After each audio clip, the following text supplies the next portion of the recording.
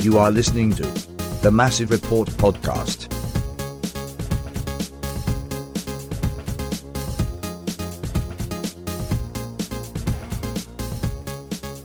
What are we doing here? What's going on? It's December. It's the holidays. It's Sam cold has a outside. festive T-shirt on. It's pouring down rain. But And it's dark. but Usually it's very it's sunny. dark. And we missed each other. And so why not? There's a lot to talk about. It is the return of the Massive Report podcast, December edition. We have a lot to update you on. Merry We have Christmas, everybody. We have Happy a World holidays. Cup. Thank you, Sam. We have a World Cup going on. We'll talk about the good stuff and the not so good stuff and the tragic stuff here in a moment. We are at Saucy Brew Works. I mean, let's face it. One of the reasons we're here in the middle of December, it's the holidays. Years. So let's Cheers, lads. cheers. Sam, And chicken. chicken fingers for Sam. Give one of those chicken fingers and clink it against Yes, it. there we go. We're at Saucy Brew Works, where we eat, where we drink, and it's awesome. And we thank them so much for having us. Like and subscribe to the Mass Report podcast, please. If you would, if you'll indulge me, Bart and Murph and Sam, the 30th Andy Man-a-thon is this weekend on our air, CD 92.9. We're raising money for CD 92.9 for the kids. We honor the memory of Andy Man every year, raising money for our Children's Charitable Foundation. You can go to cd929fm.com/thon. You can buy a song now and get in line if you have something in mind, or you can wait and call in during the weekend and pay for songs. You know, after you've had a few Saucy Brew Works, you get a little loose and you start firing off the credit card for bizarre songs. So you're saying if there are, crew fans or Nordeck fans Yes, that are we need- they're fans of a certain I am little issuing- jingle from the band Toto, they might be able to Exactly. hear it on the radio. Is Exactly. there a limit for the amount of times a single song can be played in that 24-hour No, span? if people paid for it, I would be glad to Oh, do boy. it. There's also the Weezer version. You can switch Yeah. it. Weezer no, there isn't. Well, just if you want to No, change there things. isn't. No. Regardless, I am issuing, that's a good point, Bart, I am issuing a challenge to Crew Nation, certainly to Nordeck, to give what you can to the kids. I know economically things are not the best, but if you can spare a few bucks for the kids, Nationwide Children's, and on our sleeves, the Mental Health Initiative, homeless families, Special Olympics, etc. It's all for kids. This was Andy Man's brainchild 30 years ago, and we carry that flame forward. And if you could donate, please do. And also our eBay auction, guitars, vinyls, etc. have been signed. So thank you for indulging me in that. It's very dear to my heart for self-evident reasons, and Always, I want always for a everybody good to know cause. about it. Always for a good Yeah, cause. Get that's on this, awesome. people. All right. Thank you. All right. Well, we're going to start with the tragic passing of soccer journalist Grant Wall, who More than just soccer. I think we just should. an outstanding human being who was unafraid to speak his truth. Yep. And by that approach and by that avenue to the world's game, he got an opportunity in his 48 years to speak truth to power, and that's not always easy, as we saw when he showed up with a T-shirt that didn't meet approval just a few weeks ago when the World Cup started. And The first game. Yeah, the first game. An astounding loss at all too young an age of 48 years old. We have subsequently found out today through his wife, who is a esteemed physician, Yep. that it was an aortic Aneurysm. I believe. Yeah. which it's one of those ticking time bomb things that you hear about. It's very there's a guitar player for that band, Judas Priest, who had the same thing happen to him several months ago. He actually survived it. And as I read, really? yeah, they rushed him into surgery and they saved his life. That it's I think it's like a less than 5% chance that you can survive that. I imagine. There was really, it was just one of those things. I mean, we all had very dark thoughts about that, given that Grant Wall was very outspoken on certain topics that the committee there in Qatar didn't find particularly pleasant for them, and so they were pushing back at this. So we all had our thoughts about this. Regardless, it's just a tremendous tragedy. He leaves behind a wife and children, and by all accounts, a brother who Other family, I assume. yeah, I mean, it's just awful, and it just made me kind of sick. And I haven't really watched any of the games since. I don't even know what to say. It's just like, it's unbelievable. Just disbelief when the news came across. It's just and it seemed, because he had made, and to your point, he wasn't afraid to speak truth to power, to go up against this. You contrast the way that he was covering and talking about this World Cup by what you see on Fox Sports. Yeah. Just completely, papering over everything that's happened with it. And look, it's not like Qatar's the first World Cup that's had some putting a little bit of lipstick on a pig. Okay, there's rightful criticism in Russia in 2018 as well. Yeah. FIFA is a nakedly corrupt organization. You can go back to when Argentina hosted, and there's protests during the final. Exactly, but Grant wasn't going there to do PR work for the Qatari royal family, as you're seeing on Fox Sports and with a lot of these other folks. I mean, they literally were paying people to come over there and do it. Yeah. But Grant, I mean, his work, you touched on it, Brian. I mean, if there's a U.S. soccer journalism Mount Rushmore, he's on it. He's probably preeminent. Yeah. I don't think anyone surpasses him. And just the fact that, again, throughout his career, he wasn't afraid. He wasn't trying, even with U.S. soccer, he wasn't trying to carry the water. For MLS, he wasn't ever trying to carry the water. He was going to go and make it, was not an access journalist. And that's something that's harder and harder not to be. Oh, sure. Absolutely. The pressure is immense. Who told us that the crew were moving to Austin? Yeah. Yep. Grant Wahl. That's where I saw his tweet, and I just stared at it for forever. Almost. Yep. Just like, what? What's going on here? Yeah. But, the personal stories that I've heard and read about, everybody has the same story, a variation on a theme of just their time with Grant, whether it was 5 minutes or 25 years. Everybody spoke of him the same way. Sam, I know that you had an encounter with Grant Wahl. When was that? Several, actually. The most recent would have been 2015 when he came on the podcast. Here on this very podcast. Yeah. On this very podcast. For before my time, for the Cup. Yeah, the night before MLS Cup.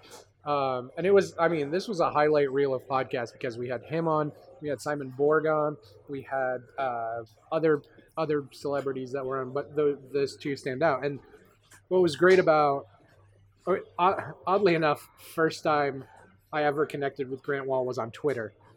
And he DM'd me about if I knew somebody in the Egyptian Soccer Federation, because it was back during his bid to be president of FIFA. President. Yeah. And he was doing his world tour thing, trying to get a federation to nominate him.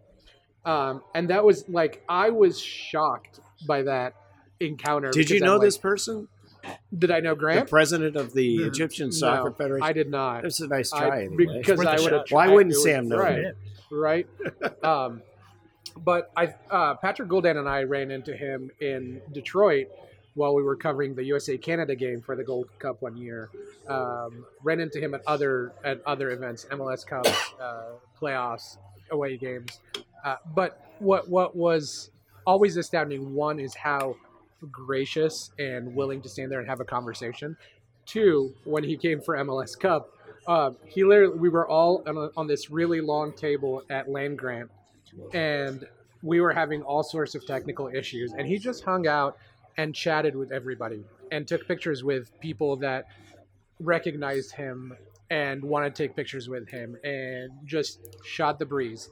And it's did not act like a celebrity, did not look down on us, did not, and that was really, really kind of what endeared him to us.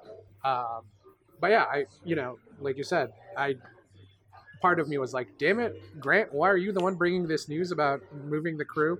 Mm-hmm. But also, I think his assessment of the situation, again, he stayed pretty fair while he did. He acknowledged that there are some issues in Columbus. But he also acknowledged that the league, had some hand in this, and that what Precourt was doing was not probably the best.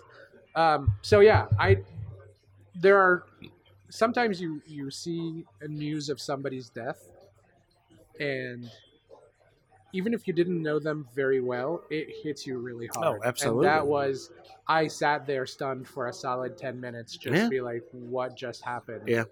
But yeah, that's really sad. So my first, without even realizing it, my first Grant Wall experience was the LeBron James story for Sports Illustrated. I read that story back when I was a kid. Didn't realize Grant wrote it, but great story. You know, he was the one who crowned him King James, and you know, obviously, a lot of I didn't know that. yeah, and a lot of guys. Yeah, he was a college basketball writer. That's what he did. Oh, And then I don't know how the whole thing happened, but he ended up with soccer and obviously took that to. He did college sports in general, but so I think he's basketball. very young when he wrote that piece. Yeah, pretty young. Yeah, and so Which is what? Yeah, that was 02. I mean, that's 20 years ago. yeah, so 28, 29, you know, something Yeah. along those lines. But then you advance further, and obviously Grant gets into soccer with SI, and you know, Sports Illustrated put out their own soccer magazine back when that was still a thing, and Grant was the guy in that. And I was talking to Adam Jardy the other day. I only met Grant, I think, twice. Once was at MLS Cup. I was not on the podcast that day that Sam was talking about. But at MLS Cup, we were both waiting for the really terrible urinals that they had behind the stage there. And he was just standing in front of me in line. Yeah. And I, you know, just introduced myself. And, you know, for, I don't know, minute and a half, we stood there and talked. And we both did our thing in the bathroom and went back to the terrible seating and on the stage. But I was talking to Adam Jardy the other day, and he said when Adam first got on the crew beat, it was late in the season. He got flown out to, I believe it was a playoff game at Colorado, and Adam knew nothing about soccer. And so he just went and Googled, you know, anything he could find while he was sitting in his hotel room, and he read a bunch of stuff from Grant. And so shortly after, he reached out to Grant. I don't know if Twitter or, you know, however it was, but Grant got back to him and, you know, gave him some advice on, you know, adjust, because Adam had covered Ohio State football and basketball before that, and you know, adjusting to this and maybe some things to read on and whatnot. And then Adam said when he was covering same MLS Cup, the one under Greg where they lost to Portland. This was after Adam had left the beat, but he was covering basketball and came back to help. I think it was Andrew covering at the time, Right. to help him at the game. And Grant came up to him because he still followed him on Twitter and said, you know, congrats on the basketball gig. And they kind of talked about, you know, covering both sports and things like that. And, you know, this is during halftime. So he spent like 5 minutes talking to him, and they said, you know, I'm really going to miss your coverage of the crew. And Adam said, like, for a guy like that who didn't need to come up, you know, he could have just said hi to Adam and been like, hey, you know, good luck or whatever. But Adam was, you know, to your point about these stories that people have put out, a guy that took his time to come up and talk to him in the middle of an MLS Cup final, and then, you know, tell Adam, I'm going to miss your work. And he said, you know, Grant, unfortunately, till the day he died, still followed Adam on Twitter, even though he's covering Ohio State basketball, something Grant has probably no interest in, doesn't cover the sport anymore. So there's been a lot of those things.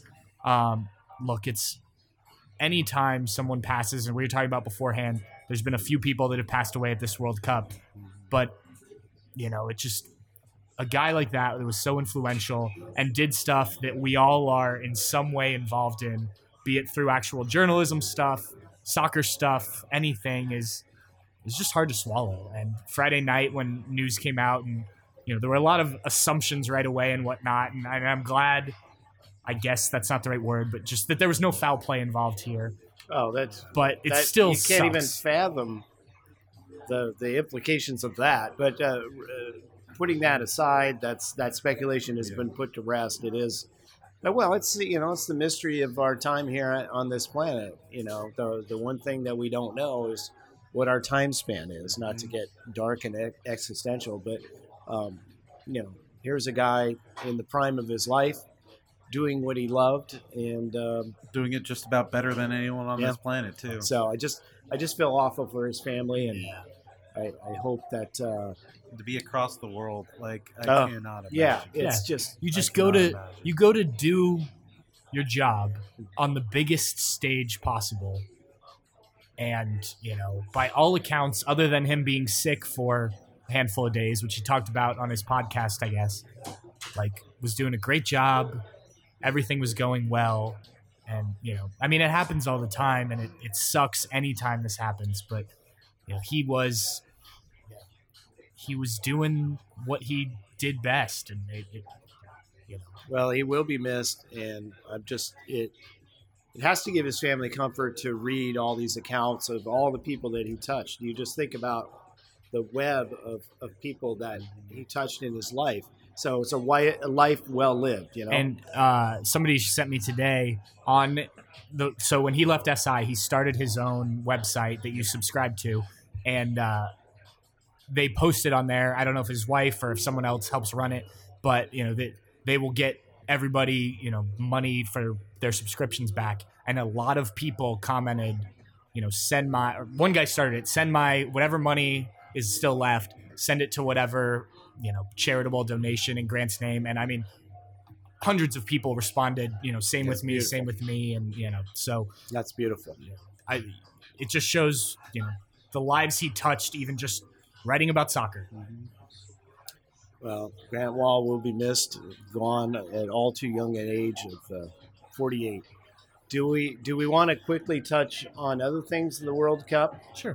We have our final on Saturday, France and Argentina. Long forgotten, Argentina's stunning loss to Saudi Arabia, which I think if you pull out for the long view of this World Cup, I think what we're seeing is that the playing field is getting a bit more level in terms of the giants of the game. And then you look at Germany bowing out in group stage and not showing any life at all. Belgium too. One of the May have top been my three World Cup pick. yeah, one of the top three nations going in terms of the FIFA rankings. They bow out. There's riots in the street. I understand. See, Back in Brussels. I knew Belgium was in trouble when their last tune-up. They played the last tune-up before the World Cup against Egypt, and they lost 2-0, and they looked terrible.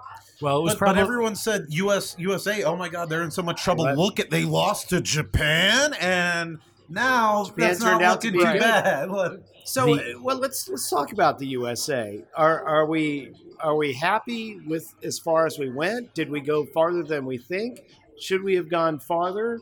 We can, the Reina drama aside. I feel like we landed about where I thought we would. Yeah, I think so. I think, it was always going to be hard to advance out of that group, but you thought on paper USA should. I think they, finished about what we expected with them, although, again, that draw against England, good. And that was, I think they ran into, just a really frustrating and game plan against Netherlands. I think you can, maybe there are some people, certainly, because U.S. soccer fandom is never short of criticism for Greg Berhalter on, some of the in-game adjustments he did or didn't make in that. But I think it's really difficult, I think, for most coaches, even if you make in-game adjustments, to, come back from down 2 goals.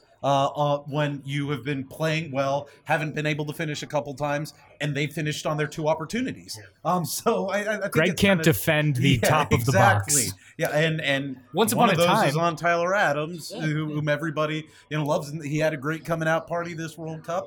I think he was arguably their best player. Yeah. Oh, yeah. It was Well, there were some marking mistakes that were Serginho Dest had, extremely got beat on one of costly. those, but he was exceptional otherwise in that game. Yeah. Well, I mean, as the Beatles said on the White Album, number 9, number 9, number 9. Yeah. We need a number 9. To me, that's the biggest thing. And look, I don't think I've made it a secret that I'm a Greg homer. I think in getting to know him. Wait, you're Greg Homer? Yep. In getting to know him during his time here, on a personal level, I really like Greg. But on a soccer level, if you've ever talked with Greg, like, the guy clearly knows what he's talking about. Now, maybe was this too soon in his career? You could have argued that at that point. He'd only really coached at 2 clubs.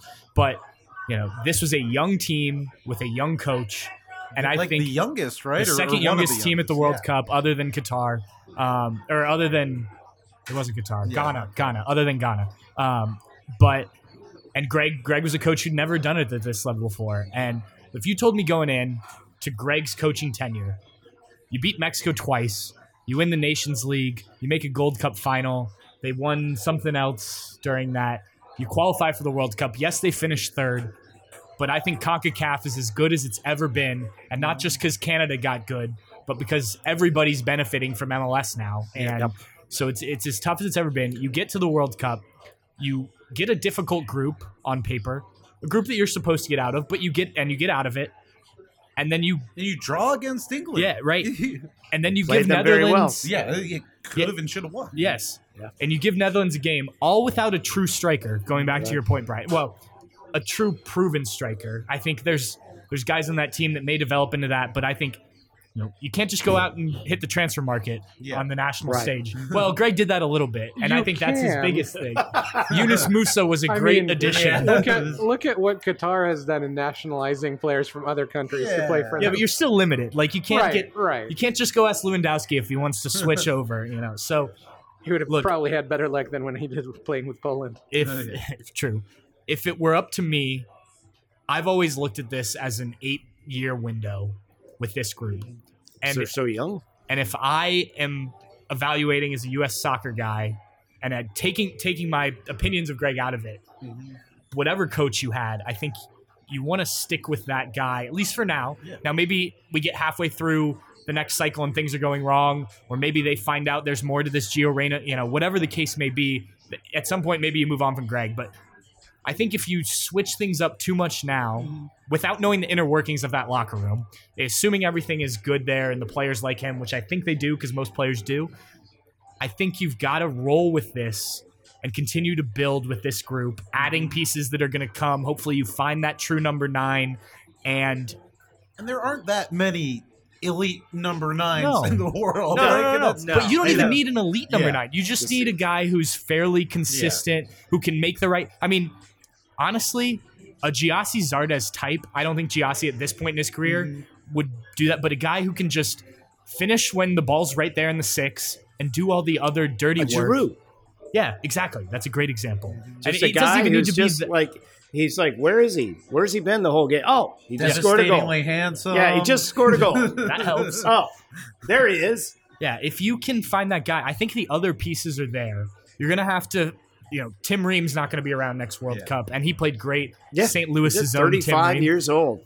29 years old. Oh, I thought he was 35. He's 29. Who told me he was 35? I don't know. Well, all right, 29. Disregard. I'm sorry to age you, sir. 33. I mean, I guess he could be around, but and think about this. Tim Ream wasn't a guy that was really in the picture for much of. I mean, he was around for qualifying and things like that, but who thought Tim Ream was going to be one of the stars of the U.S. for the World Cup? Yeah. And, maybe if injuries don't happen, he's not. Yeah, exactly. But so, there's a lot's going to change between now and 4 years from now. Obviously, that core group is going to be there. Yeah, I think you just look at the center back position, a 10 if Greg wants to get to his, traditional 4-2-3-1, and then a 9. I mean, because you look at and then perhaps on the wing there, but Pulisic is still going to be there. You look at a combination of Tyler Adams and Yunus Musa. Absolutely can. McKinney's not going anywhere. Yep. I mean, how does it help or hinder us the fact that we don't have to qualify for the next World Cup? Yeah, I was talking to a buddy about this today because he was texting me what is happening? How does this work for the next World Cup? And look, they will play Gold Cups and so forth. And there's talk about the Confederations Cup. What's the South American Cup? Copa America? Yeah, there's talk about Copa America. That would be great. Being here. That would be awesome. Being hosted in these countries that they would then take. That hasn't been confirmed, but there's talks about that. But they will play a lot of friendlies. Exactly. That's what I was going to say, is that they're going to play a lot of friendlies, so be prepared that for the next 4 years, you might see maybe one a year in Columbus. Maybe, yeah. I thought you meant one a year. And so does CONCACAF just get one position then to qualify? So I don't know. I thought they got 2. Because it's expanding, I don't know what CONCACAF's new... Oh, sorry. I didn't know if you were talking about Copa America. Copa America, I believe they get 2 from outside of... Yeah, well, we'll South see America. once it all get confirmed what they're going to do. Well, they would want to have Mexico in that tournament as well. By the way, there's another disappointment there for... Canada, too. Canada, yeah. Canada, I really had... much higher expectations for them. I think that perhaps the stage got a little big for a country that you guys weren't even alive, I think, when I remember seeing them in the 86 World Cup, or at least reading about it, since all the games weren't on back in the olden days. Oh, yeah. But, I remember watching 86 Mexico on tape delay. Really? Oh yeah, Did you see the Hand of God goal? I did Yeah, not I see watched it that live. on He has NBC. seen the hand of God. I have seen the hand of God. The Hand I of didn't God watch it goal. I live, was but watching that game live on NBC. It was something else. Yeah. See, there is some benefit to being old as dirt. You know, we've seen a few. I've seen a few things. I mean, you look, kids. Canada got their goal. Okay, Canada, World Cup goal scorers, Yeah. so they got that. I going just for really, them. I didn't know that I really expected them to necessarily get out of group, but I did expect them to show better. They have some talent on that team, Yeah, and they're I only- think better they- days ahead for them. Yes, I was just going to say, like the U.S., that's a pretty young team. They, too, to your point, Bart, are still looking for that true number 9, like who's going to put the ball in the back of the net consistently. But they've got, I mean, again, talking about MLS benefiting countries around here, it's helped Canada. I mean, obviously they've got MLS teams in Canada, but just the fact that you've got I mean, guys they've playing. got their number 9 for 2030, or 2028, Yeah. right? We all know. Yeah, chasing Russell Rowe. Yes. I mean, yeah, 2026, absolutely, absolutely. And if you really want to look at the 3 hosts of the next World Cup, the nation that has the most problems is Mexico. Mm-hmm. They El Tree. they couldn't wait to send another manager packing. I mean, that's the most insecure job in the world. I think their showing was definitely not up to snuff, and it'll be very interesting to see where they go from here. Well, and that's another thing. And I've talked to Sam and Patrick Goldan about this. Like, I think there's this perception with national teams. It's like you get done with the World Cup cycle, you move on from your manager unless you win the World Cup, and like unless there's a reason for that, whether it's failure to do is what you expected, whether it's the locker room has tuned a guy out, like imagine that thought at the club level or really on any sport at any point. Like 4 years for a coach. I mean, I don't know what the average, but like imagine telling Bill Belichick, like, it's been 4 years after he was I at the would love Patriots. to tell him that. And I just would like, love to tell you know, him I mean, that. it's just like, and if you look at Didn't it, the Browns tell him that once? yeah, exactly. But I mean, if you really look across, yeah, a lot of countries do move on from their coach because they don't do well at the World Cup. But there are countries that have kept continuity and done, you know, going back to It's your U.S. pressure. question. It's pressure. Some countries you absolutely just cannot. You have to make a change just because the political pressure and the people just When I also think we need to include in this, like, we don't know what Greg wants to do. And, you know, he was a guy. Or if he's being contacted by other teams that's- or and clubs that's or my national point. teams for that matter. I talked to him for a story I did on Sebastian Berhalter and Aiden Morris early in 2020. COVID had started, but right around MLS's back time. And he told me at the time, which done with the interview, and he told me, like, I just asked how things were.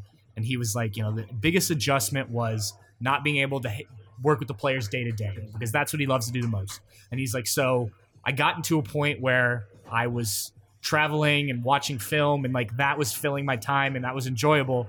And then COVID happens and you can't travel and you're watching the same film over and over again, trying to evaluate guys that way and looking for, you know, guys hiding under rocks and things like that.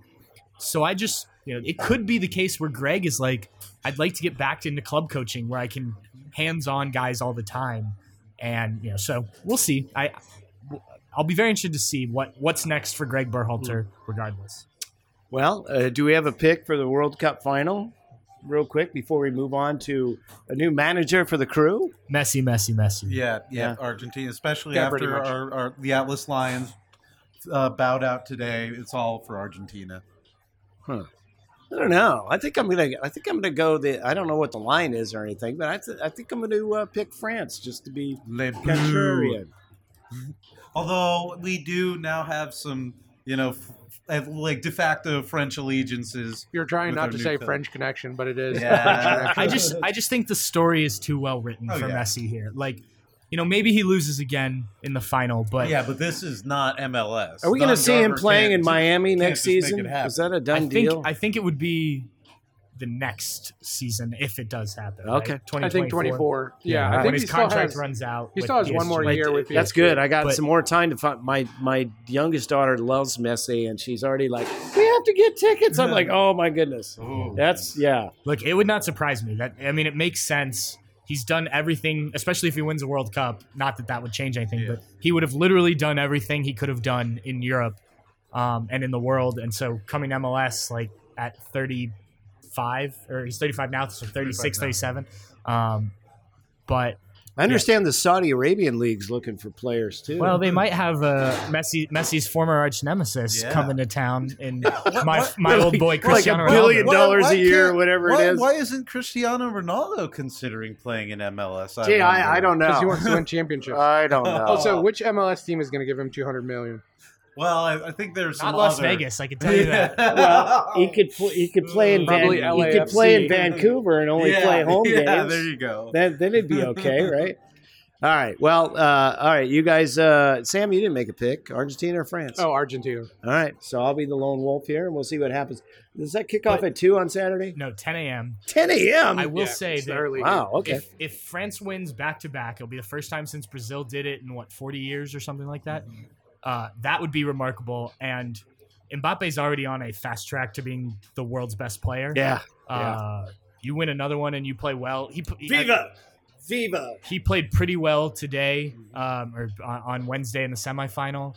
And think about this: France is playing without Pogba, without Conte, and without Benzema, who just won the Ballon d'Or. Yeah. That I mean, team could be even better. Yeah. Two great players in Pogba. Yeah. Speaking of former United players who wasted parts of their career. You forget that. Coming just before the World Cup started, I was reading the list of their problems. I'm like, oh, this doesn't seem good. But they've shown up and shown well. Ironically, I heard this on the radio.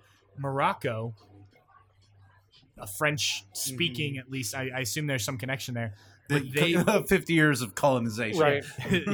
They saw what France did, because France was in a pretty bad place after 98. You know, they had not done well at World Cups, and they built a facility in, I forget where it is in France. It's kind of middle of nowhere for the national team. And like kids now live there and develop, and it's this whole thing. Morocco took like the blueprint, like the literal blueprint of the building, and built BLEU. yeah, and built the same thing, and have tried to like emulate this. What a run. You get We to the haven't even semifinals mentioned of the World that. Cup. Yeah, we haven't even mentioned that. I mean, what a run there. First African nation to make that far? And I mean, Impressive. they played defensively, but it was still like They had to. It was enjoyable. It wasn't just 'Yeah. 11 guys behind the ball. Hope we, Croatia kind of plays that way, and like Croatia was a very cool story 4 years ago, but eventually it just kind of it was like Greece when they won the Euros. Like it wasn't fun to watch. Right. Like they just made games ugly, and like congrats for winning the Euros. That was awesome for a country like Greece, but like Morocco's fun. They've got some attacking guys. Keep an eye on some of those players and where they end up, because A lot of them, if not all of them, play in Europe right now. Yeah. So most of them, that's not and super surprising. Some are but going to be, yeah. some of them guys are gonna get paid. get paid after this. Absolutely. And it is awesome to see, celebrating after the games. Obviously they had that, they're kind of the de facto home team after Qatar and after Saudi Arabia were eliminated, having all of Africa and all the Arab world behind them.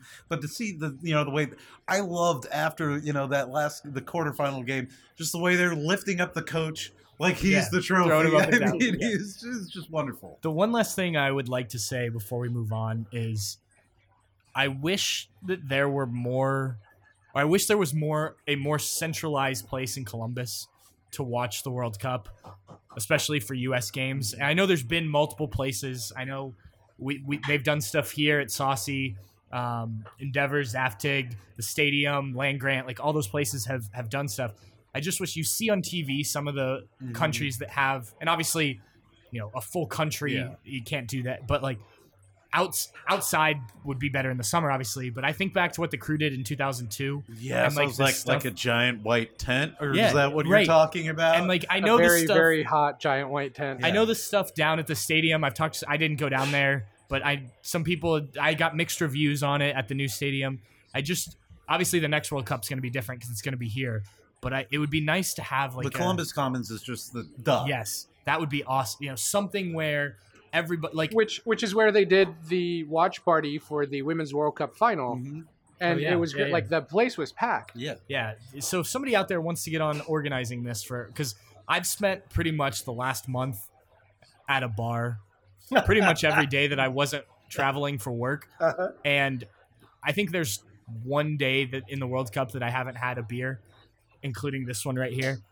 But I just wish there was one more centralized place where we could just pack it, make it feel like you're in the stadium type Like of thing. the cutaways during the games. Yes, exactly. They go to Because- Argentina, they go to Morocco, and there's thousands of people outside. Even and they're Oxford, going nuts. Ohio, Oh, yeah. they packed the bar on Brick Street. Yeah. And Nice. like they showed that during the Netherlands game.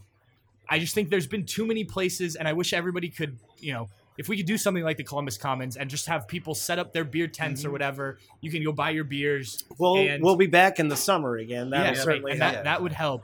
But I watched the England game with Sam, and it was, we were at Zaftig, and it was packed, and that was a lot of It fun. was very packed. But just I know so many people that I was like, shit, I wish I was watching so and so and so and like the kickoff times were Yeah, I mean- not terribly convenient either Right.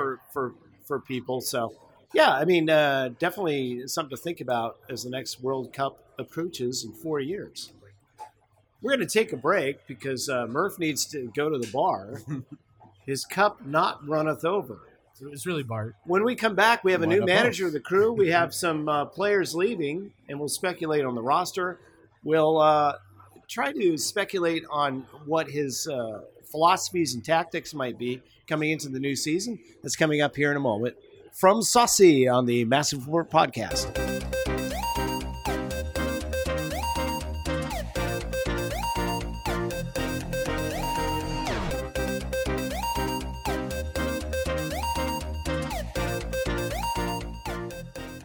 We are back in the Mass Support Podcast here at Saucy Brew Works in Harrison West, 3rd in Michigan. 3rd in Michigan, right? Yes. Yep. Ugh. That's the only problem here. We're on Michigan Street. Oh, well. Aw. So you guys have been drilling me on the pronunciation of our new manager. I want to hear it one more time and make sure that I get it right because I've heard so many. Caleb Port. Oh no, sorry. Wilfried Wilfried Nancy. Nancy. I He's- don't think he he's- would begrudge you if you called him Wilfrid Nancy. Well, I we're dumb wouldn't want to do that Americans. if that's not the way they pronounce it. The number one thing I'm wondering is he leaves with success in a place where that had been in short supply, Montreal and its various name incarnations. He leaves having had, I think, the best season in their history, correct? Probably, like, at least in their modern history. Yeah. Definitely, 20 wins. Yeah, they did very well. He- Second in the East. Yeah. And really second in Supporters Shield because I believe Philly tied with LAFC, or maybe they tied with, I don't know. They were very close. Did they want him to leave? He had a year left in his contract. So- Was this like, quit or be fired? So here were the reports that came out that about the time that it was first, I think Tom Bogart put out that, he would be a candidate, which, yeah, he was second in Coach of the Year voting. Of course, he was going to be a candidate for the crew. That there was some issues between him and the front office, him and ownership, whatever the case may be. Look, if your name circulates with a job after your best year, again, ever, I think that could obviously create some tension between those people. He was not asked, nor did he address that in his introductory press conference. And there were a lot of things that I still would like to talk to him about and will. But I don't think it ended super positively there. But I also think that there was, the opportunity to come to Columbus. You look at what they've built down the street, downtown. Look at what they've built at the training center Yeah. at the old stadium. Look, Montreal plays in 2 separate stadiums. One of them is a football stadium on turf, kind of. It's a nice stadium from everything I've understood, but their facility, most of MLS does not have great facilities, especially not brand new clubs. So, look, you've got a stadium that's brand new. You've got maybe the best training facilities, up there with the best training facilities in MLS. Multiple people have talked about how it's on par with places in Europe. Not the size, but like the access you have there to stuff. And then the resources you have to go out and get players. And say what you will about the Haslams, they've been willing to sign a Lucas Zelarayan, a Cucho Hernandez, other guys that maybe aren't that level of expense. Montreal wasn't doing. They did have some players, guys on loan, and guys that had been there kind of towards the end of their careers. But this was an attractive job because of that, and the roster. The roster is still, in the eyes of the front office, and I've written this several times, in the MLS Cup window. We know what happened the last 2 years. It wasn't great, but there's still players that, and we'll get to the roster, but coaches were interested in this job because of what was already here and then what they could build with everything around it. So what do we know about his tactical philosophy? Because we talked ad nauseum the last few years about our frustrations with finishing games and the approach to finishing games. Playing with a lead certainly was a problem for Columbus Crew under Caleb Porter. What do we know about his tactics, about his overall philosophy? You see, and I'll let kind of, Smurf get into this, who can talk to a little bit more. But one of the things that's going to be, a departure, at least potentially, is that he's not been a guy who does that, 4-2-3-1 or 4-3-3 that we've seen with Caleb Porter and with Greg Berhalter prior to him.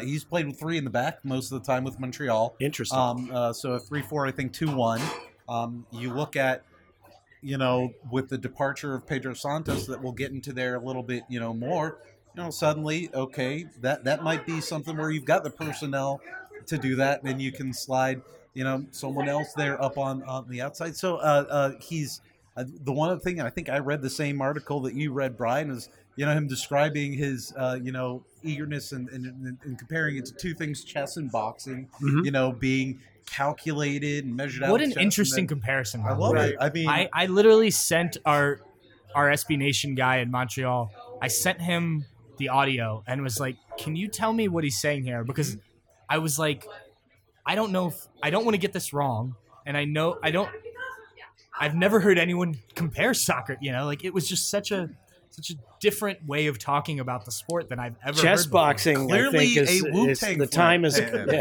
time has come for that. Wu-Tang, baby. So but the thing that excites me more even, maybe than the philosophy is what he's been able to show in, developing young players. And I look specifically at Djordje Mihailovic, because that's a guy who's, this mercurial talent in Chicago. He was the guy that burnt the Crew, I think, pretty much any time that we'd play him. He was in the national team radar at one point. And especially by the end of this year. But during his time even in Chicago. Early in Chicago, before he... But then everything comes out about, he's a bad personality, all of these issues. They threw him under the bus. He goes to, Montreal to as persona non grata. And he was an MVP, had 16 assists last year in his first year under Nancy, among the MLS leaders, and he was putting together an MVP caliber season until he got injured this year. Yep. So you think of guys like Alexandre Matan or Yaya Boa, who Caleb Porter clearly was not able to get the most out of, but who obviously have that offensive talent. And I think, that's one of those exciting things about Nancy.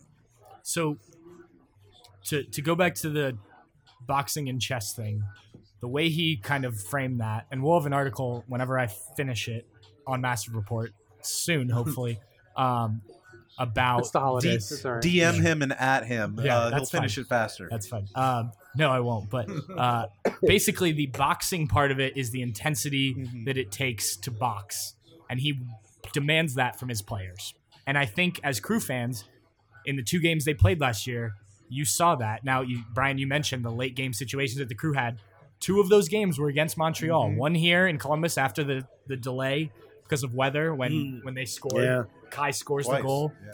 And then up in Montreal when Diaz gets the red card and Caleb goes to 3 in the back and Montreal scores and comes back and gets the result. But the intensity that he wants out of his team, it seems to be the first thing he demands.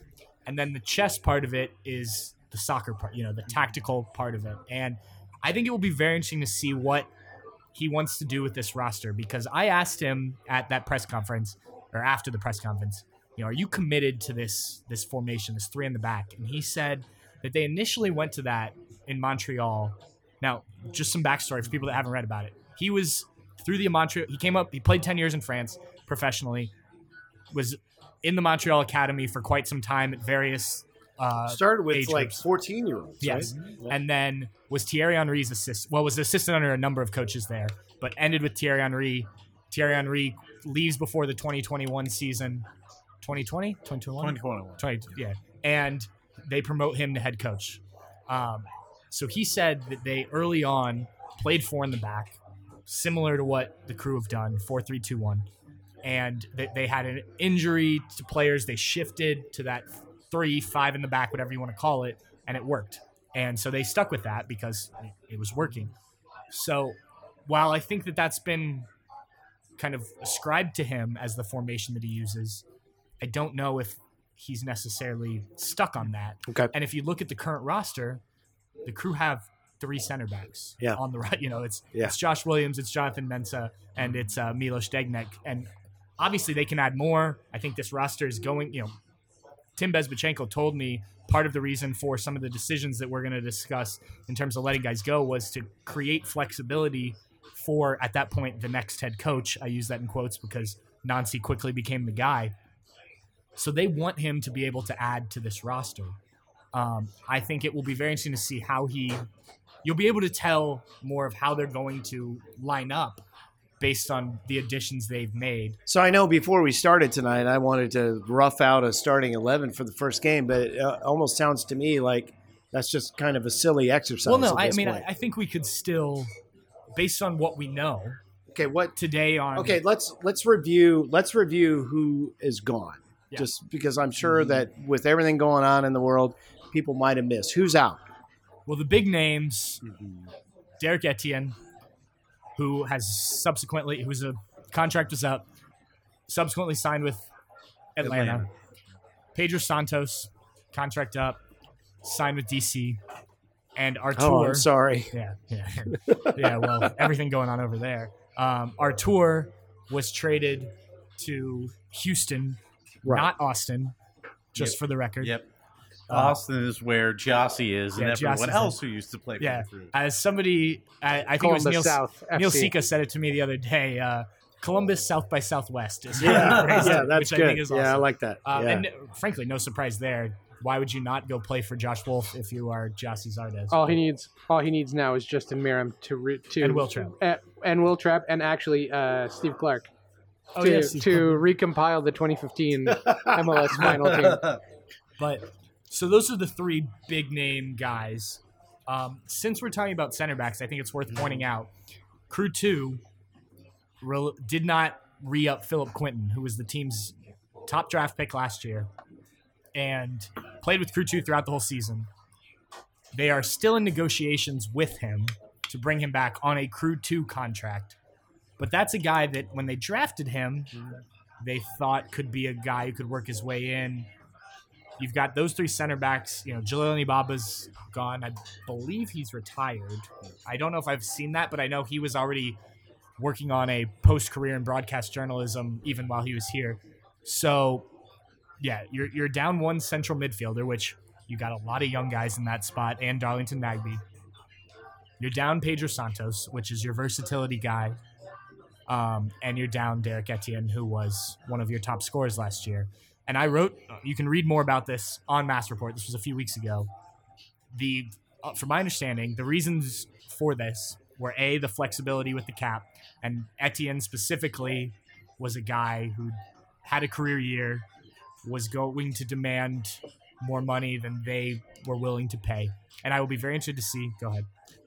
No, I was just going to say, I think, the cap flexibility, but when you look at that, especially the Derek Etienne, letting him go, is look at the amount of money that he has tied up, that Tim Bezbatchenko, and this is the criticism I think that should be there, at people in the wing position, because you look at the guys that are remaining with that, Kevin Molino, Alexandre Matan, Yaya Bo, who none of them have produced anywhere collectively what Derek Etienne Jr. did last year in their entire MLS tenures with Columbus Crew. So the flexibility, I think, is a little bit of a cop-out. It's that you dropped a lot of money in guaranteed money in other players at this position who have not panned out, and it'll be at least not interesting yet. to see. You don't want that. You don't want to necessarily think that that's dead money, but it might be. Here's the issue.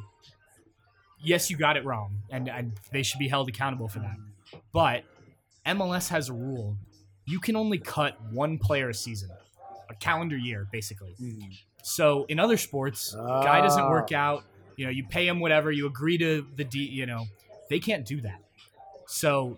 Yes, you're right in that they got those signings wrong. But when a contract is up, potentially, it's like, contract's up. You've got to do what you got. Now, who knows? If things work out differently, does Etienne get the same amount of time to show? You never know. We could what ifs and whatnot. And he's a guy they also got for nothing, right? And we'll see what Etienne does. I mean, I think Atlanta makes a lot of sense for him with the way they play, but. Last year could have been the best year of Etienne's career when it's all said and done, and maybe it looks as a smart move. Pedro, I think it's very similar to Harrison Awful. They want to be ahead of the drop-off in your age. And while I think Pedro could still have a couple more years, the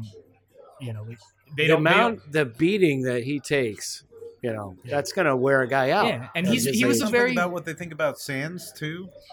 I think the fact that he played well does. Look, I think he's if you go into the season, if you're playing 4 in the back and you go into the season with him as your only left back, I don't think you feel great about it. He's not great at one, if he were a really good defender but just couldn't get forward, then okay, we'll work on that. But I think he still needs to work on a little, it was his rookie year and he wasn't expected to play a lot and he played more than they expected.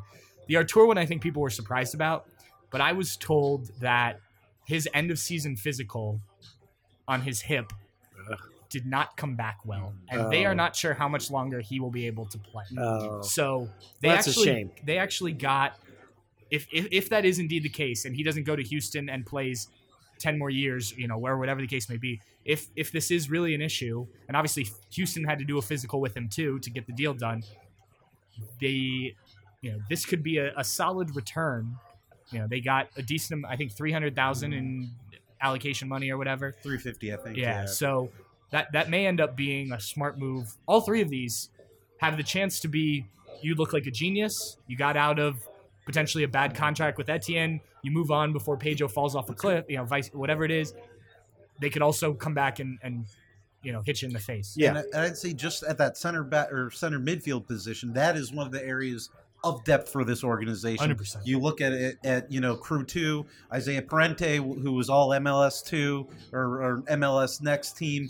You look at Swarovski, who's been, I think very strong, and he's my favorite player on Crew 2 in terms of to watch. And you look even at what he could add. Yeah, exactly. Played, when he showed and played in that first team, it was like the platonic Will Trapp. What you thought you were and what you did get from Will Trapp on his best days. And so I think he's got a very bright future. And so both of them being potentially in the first team, along with Aiden Morris, who's going to be just 22 now. I think that's a good position to be in, and good depth at that position. You want to give these kids a chance to play at that MLS level. And you're playing with the guy in Darlington Nagbe, who I was critical of a lot last year, but he's still one of the best midfielders in MLS that you're going to learn from. Not learn from anyone better. Right, exactly. And, I think Nancy's experience working with young guys,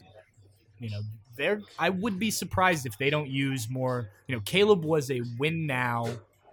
I want to bring in guys that are going to help me do that. And, I think that was sometimes held against him when he didn't play the young kids, but your job is to win, and his job wasn't to develop young guys other than to help him win, right? Mm-hmm. So I think with Nancy, yes, he wants to win now because they have the roster potentially to do it, but I also think he will be more willing to play some of these young guys and get them more experience with the first team. And so you may see more of the guys you mentioned, Bart, more Jason Russell-Rowe.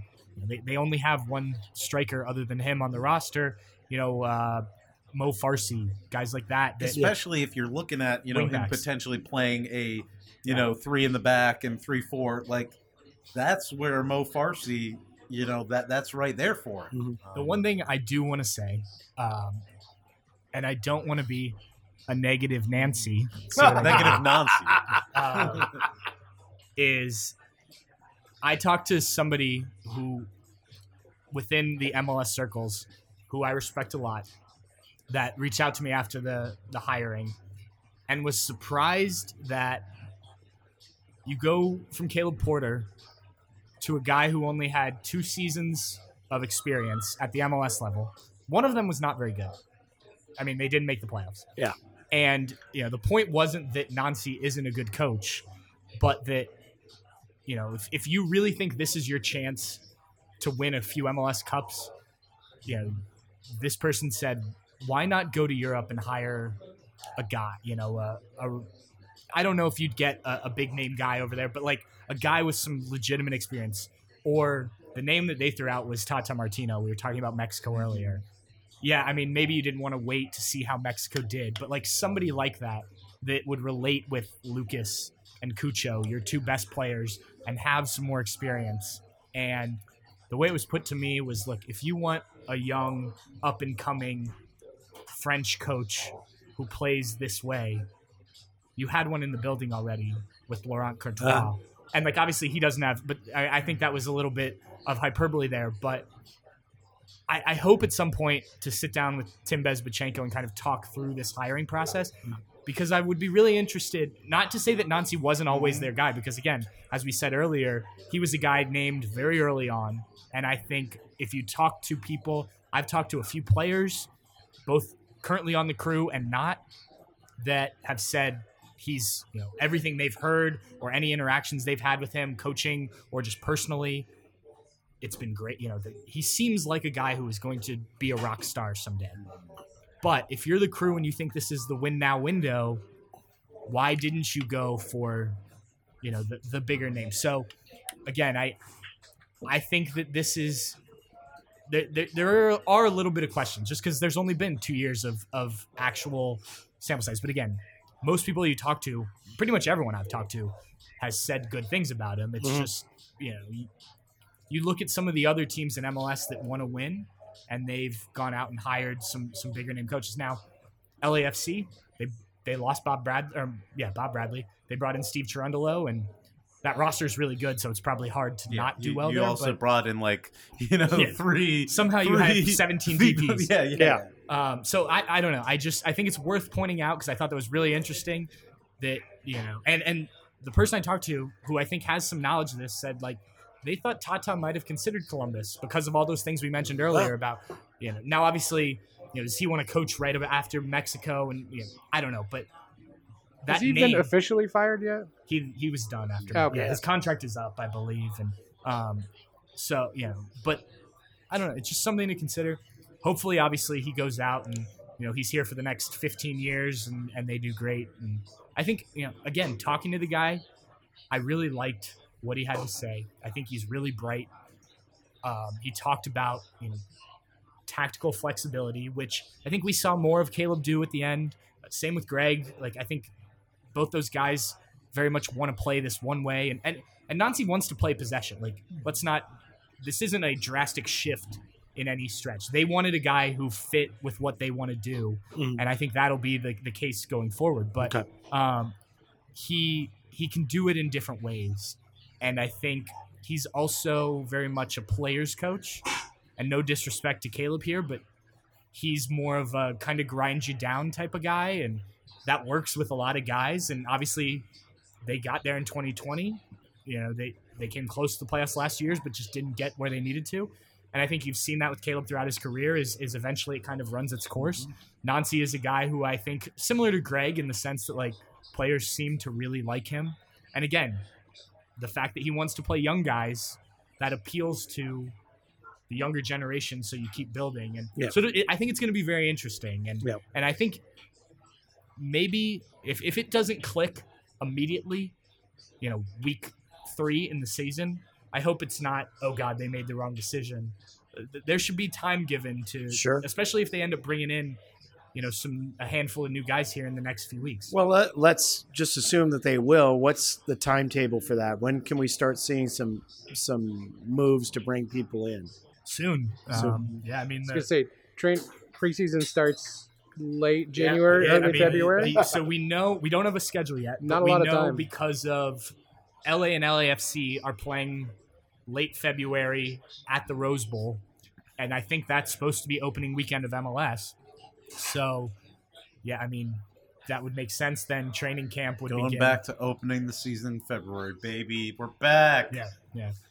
We'll see how many home games the Crew have Ooh. in late February, early March. 5. Well, yeah, usually, yeah. It's you For front load it and then you Between back February load it. 25th and Yeah. March 25th, there'll be 5 home games. But no, I do expect. Look, again, it's hard to say what additions they will do because it's hard to say how he wants to line up. But I do expect. I don't expect anything huge. You've got your DPs.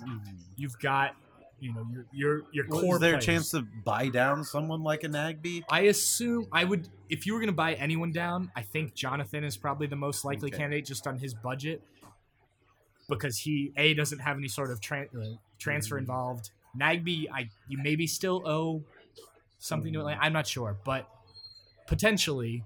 But I think if they were to do that, it would probably be summer again, and you kind of evaluate what you've got.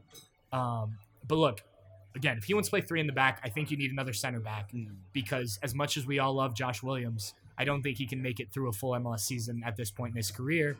And I think you need a guy, even if you think Josh is your third, one of those 3, you need a guy, be it a veteran guy who can play, whatever the case may be. You need another guy there. Yeah. Even though you've got World Cup knockout game starter Milos Jegnak. I mean, you need the backup. If Josh is your third center That's back, true, yes. and then if You're going to gonna need some wingers, too. I was going to say, if you're going to play, so it'll be interesting. If you play with wingbacks, how does that look? Because this team, what do you do with the Luis Diaz? Are you asking him to play right wingback? Because that role seems to me to fit really well with what Moreira does. And then the number 2 in my mind would be Mo Farsi, who has played that for Laurent and looked really good doing it. I mean, Diaz is not happy anyway. Well, I mean, he was happy at the end of the season, but I just think it's, you've got that, you've got Yao, you've got Matan. Now, here's the other thing: if you again go play that formation, Nancy did not play with a true number 10. He played with 2 guys kind of in behind the striker. Now, Lucas can be kind of a second forward, but he's always been a guy who likes to pull off the back line and, pick up the ball and run with it and whatnot. So, how does he fit into that? And then who is is it Molino? Are you trusting him to be healthy? Do you think, can he get something out of Matan? Can you convert Yao Yaboa from a winger who didn't perform enough last year to maybe a more central attacking midfielder off of Lucas type? Well, at least Yao doesn't have to fight with being in the doghouse right off the bat. Sure, I mean, he gets absolutely. established to make a new impression. Yeah.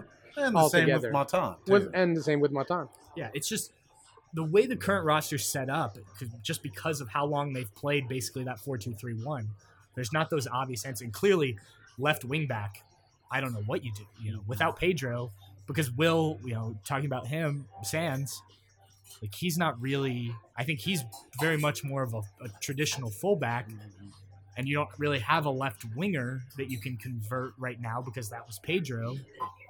So, it's That's where that to be Pedro, determined. Yeah, the letting Pedro go, kind of, and maybe hindsight's 20/20. But yes, you want to be, you'd rather catch him on the other end. But it's not like his salary, was he wasn't a TAM player or anything like that. And the glue that's the one that I have the hardest time reckoning with. Well, and here's the thing with Pedro is Pedro was a big locker room guy. Yep. And not that I think this team has enough of those guys. You've got Josh, you've got Jonathan, you've got plenty of guys, Darlington, those guys that this locker room is not an issue. But that's a guy who did more than just his on the field stuff for this team. And unfortunately, he's going to be DC. For the old school Crew fans out there. Unfortunately that was the for first us rivalry. and for him. Well, yeah, that too.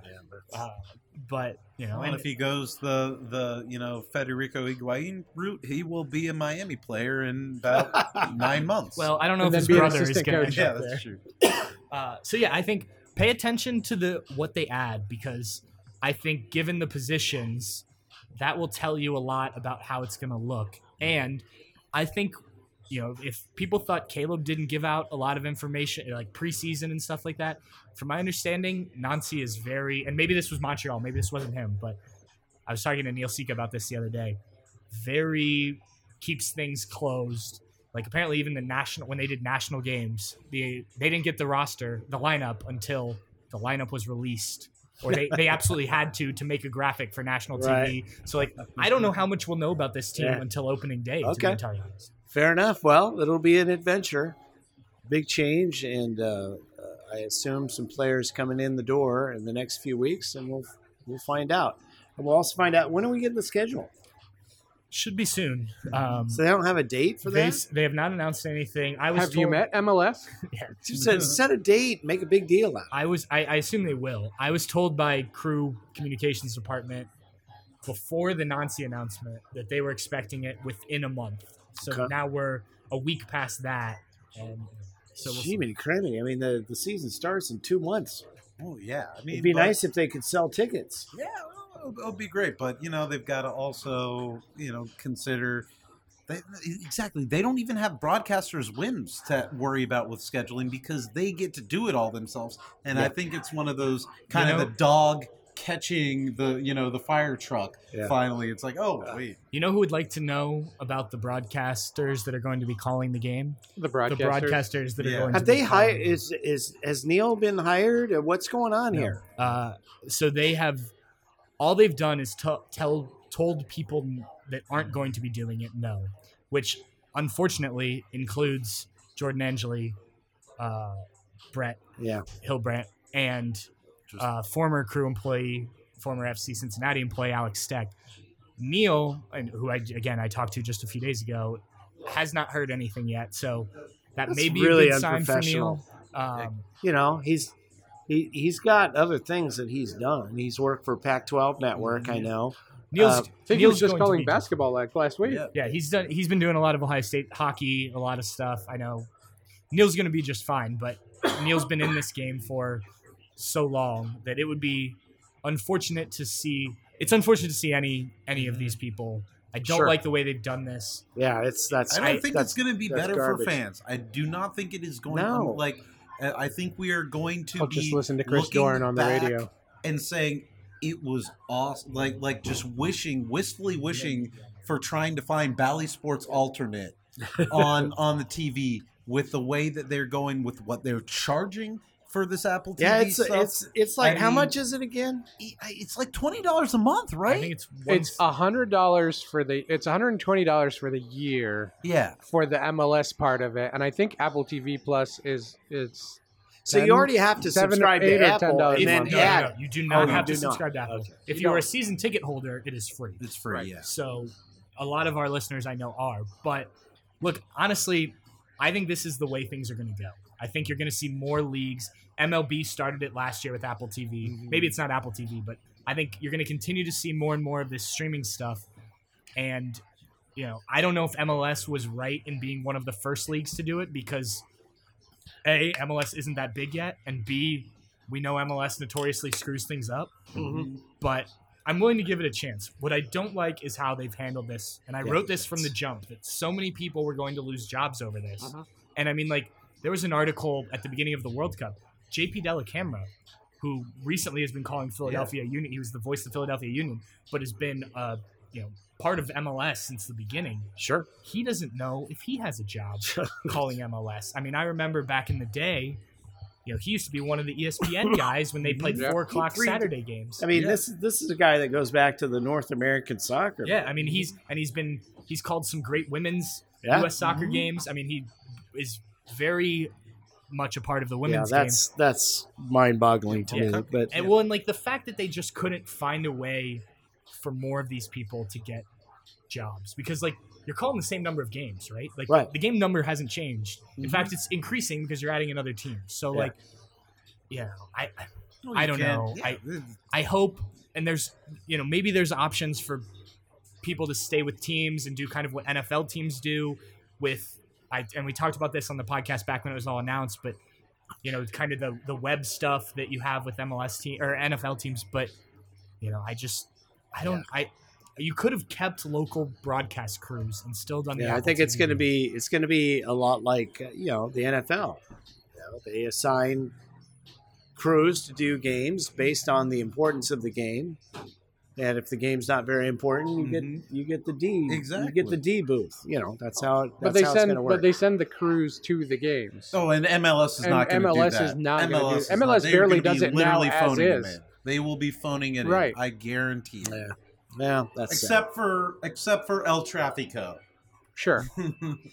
Well- And maybe hell is real. Let's close it up here because we've now been going for an hour and a half. I wanted to, unless you had anything else. Are you good? You're good. Okay, because I wanted to. We just talked about streaming MLS games. 60 years ago, the 1962 World Cup, and this coverage, and I can't play the audio, but this BBC anchor, you can see him here on my phone. He's setting up a game that's already been played for the BBC audience because they had to send the film overseas and show it on the BBC later. It was dubbed the Battle of Santiago. The 62 World Cup was contested in Chile. And this was Italy and Chile. I'm going to read from the upshot now in this Twitter feed about this game. The tournament was already exceptional for its truly mental levels of violence. The first 8 games saw 3 broken legs, a broken ankle, several cracked ribs, and a match with 69 free kicks. That's one every 78 seconds. But Chile and Italy took things to a new low. Tempers were already running high before kickoff, after Italian newspapers ran front pages ripping into the host nation. They condemned its capital city as, quote, a dump where the phones don't work and the taxis are as rare as faithful husbands, end quote. Very Italian. The Italian hacks then turned on the Chilean population, declaring them, quote, proudly miserable and backward, and prone to illiteracy, alcoholism, and poverty. They topped it off, noting a conspicuous lack of beauty among the local women. So this coverage got back to Chile. That didn't go well with the locals, and the crowd was simmering with rage before kickoff. In an attempt to cool tensions, Italian players handed out bouquets of flowers to Chilean women. Oh, my God. The flowers were thrown back in their faces as abuse rained down from the terraces. As the teams walked out, the Chilean players spat in the Italian faces, and it took just 13 seconds for the first foul. After 4 minutes, Italian midfielder Giorgio Farini was sent off for booting his Chilean opponent on the backside right in front of the referee. 10 minutes of chaos ensued as Farini refused to leave the pitch before 18 armed police entered the field to frog march him down a tunnel. He walked so Ron Artest could run. There we go. The first half Sorry, that's Meta World Peace. Yeah, you're right. The first half continued in that vein when just before halftime, Chilean captain Lionel Sanchez was fouled by Italian defender Mario David. Sanchez, the son of a professional boxer, leapt up and landed a left hook on David's chin, knocking him out. Briefly. Somehow, Sanchez stayed on the pitch, was not run off. And this was before the days of red cards and yellow cards. Those weren't invented And DAR. until 1970. And a few minutes later, David took his revenge, fly-kicking Sanchez in the head. He was sent off. Italy now had 9 men. In the second half, Sanchez struck again, flooring Italian captain Humberto Macchio with a brutal uppercut and breaking his nose. But again, he somehow avoided punishment, with the referee later explaining, quote, I had my back to the incident, end quote. Amid the carnage, a football game somehow played out, with Chile running out 2-0 winners, thanks to a headed goal and a spectacular long-range strike from Jorge Torrell. After the game, Italy's training base was protected around the clock by an armed guard, and Italian fans were banned from restaurant, bars, and supermarkets across Chile. As for the South Americans, their punishment came later. At the next World Cup in England, they were forced to play at the drab Roker Park in Sunderland and Middlesbrough and so forth. Oh, they had to play in Sunderland? Yeah. Ooh, that is punishment. So that is an account of the Battle of Santiago and sort of an overview of what the World Cup was like 60 years ago. Bring it back. Yeah. Yeah, seriously. all those broken legs. I don't know. I don't know if I could Mbappe stomach just that. punching a dude. It was a different game back then. So I doubt we'll see that on Saturday. You guys make your picks. Argentina. Or Sunday. I've got France. We'll see how it all plays out. We'll reassemble here at some point at Saucy Brewworks. When What are we thinking, Sam? When do we think the next? This podcast got delayed, so like generally speaking, Ballpark. We're preseason? probably looking like mid-February. Well, I'll miss you. just I'll like miss the you last- something guys. big happens. Unless something big happens, but probably the last the second or the third week of February, the last big hurrah of friendly games before the season starts. But Are we going to the Carolina Challenge again? Is that what we're doing? I don't know. Who They need, knows? We don't know. We don't know. they need a schedule before they can have a preseason Yeah. schedule. Wilfred won't tell us, even if we are. Maybe we'll play in Quebec. Quebec. Wow. All right, Second boys. there. Thank you so much, Murph, Bart, Sam. My name is Brian. Again, donate to the Andy Manathon this weekend. Do it. CD929fm.com who do they call? /bond 614-221-1025. Donate what you can to help the kids of Central Ohio and honor the memory of Andy Man. We thank you. We Repeat thank that you, number Saucy again. Brewworks. One of the Like and greats. subscribe. And we'll talk to you soon. Yeah, repeat Well, that not so number soon. again twice. You have to repeat the number 3 times. 614-221-1025. We have not changed it. Podcast, they can rewind. It doesn't matter. Yeah, We haven't hit, changed hit the that format. back 15 seconds. Put it in the description. All right, boys. We'll talk to you soon.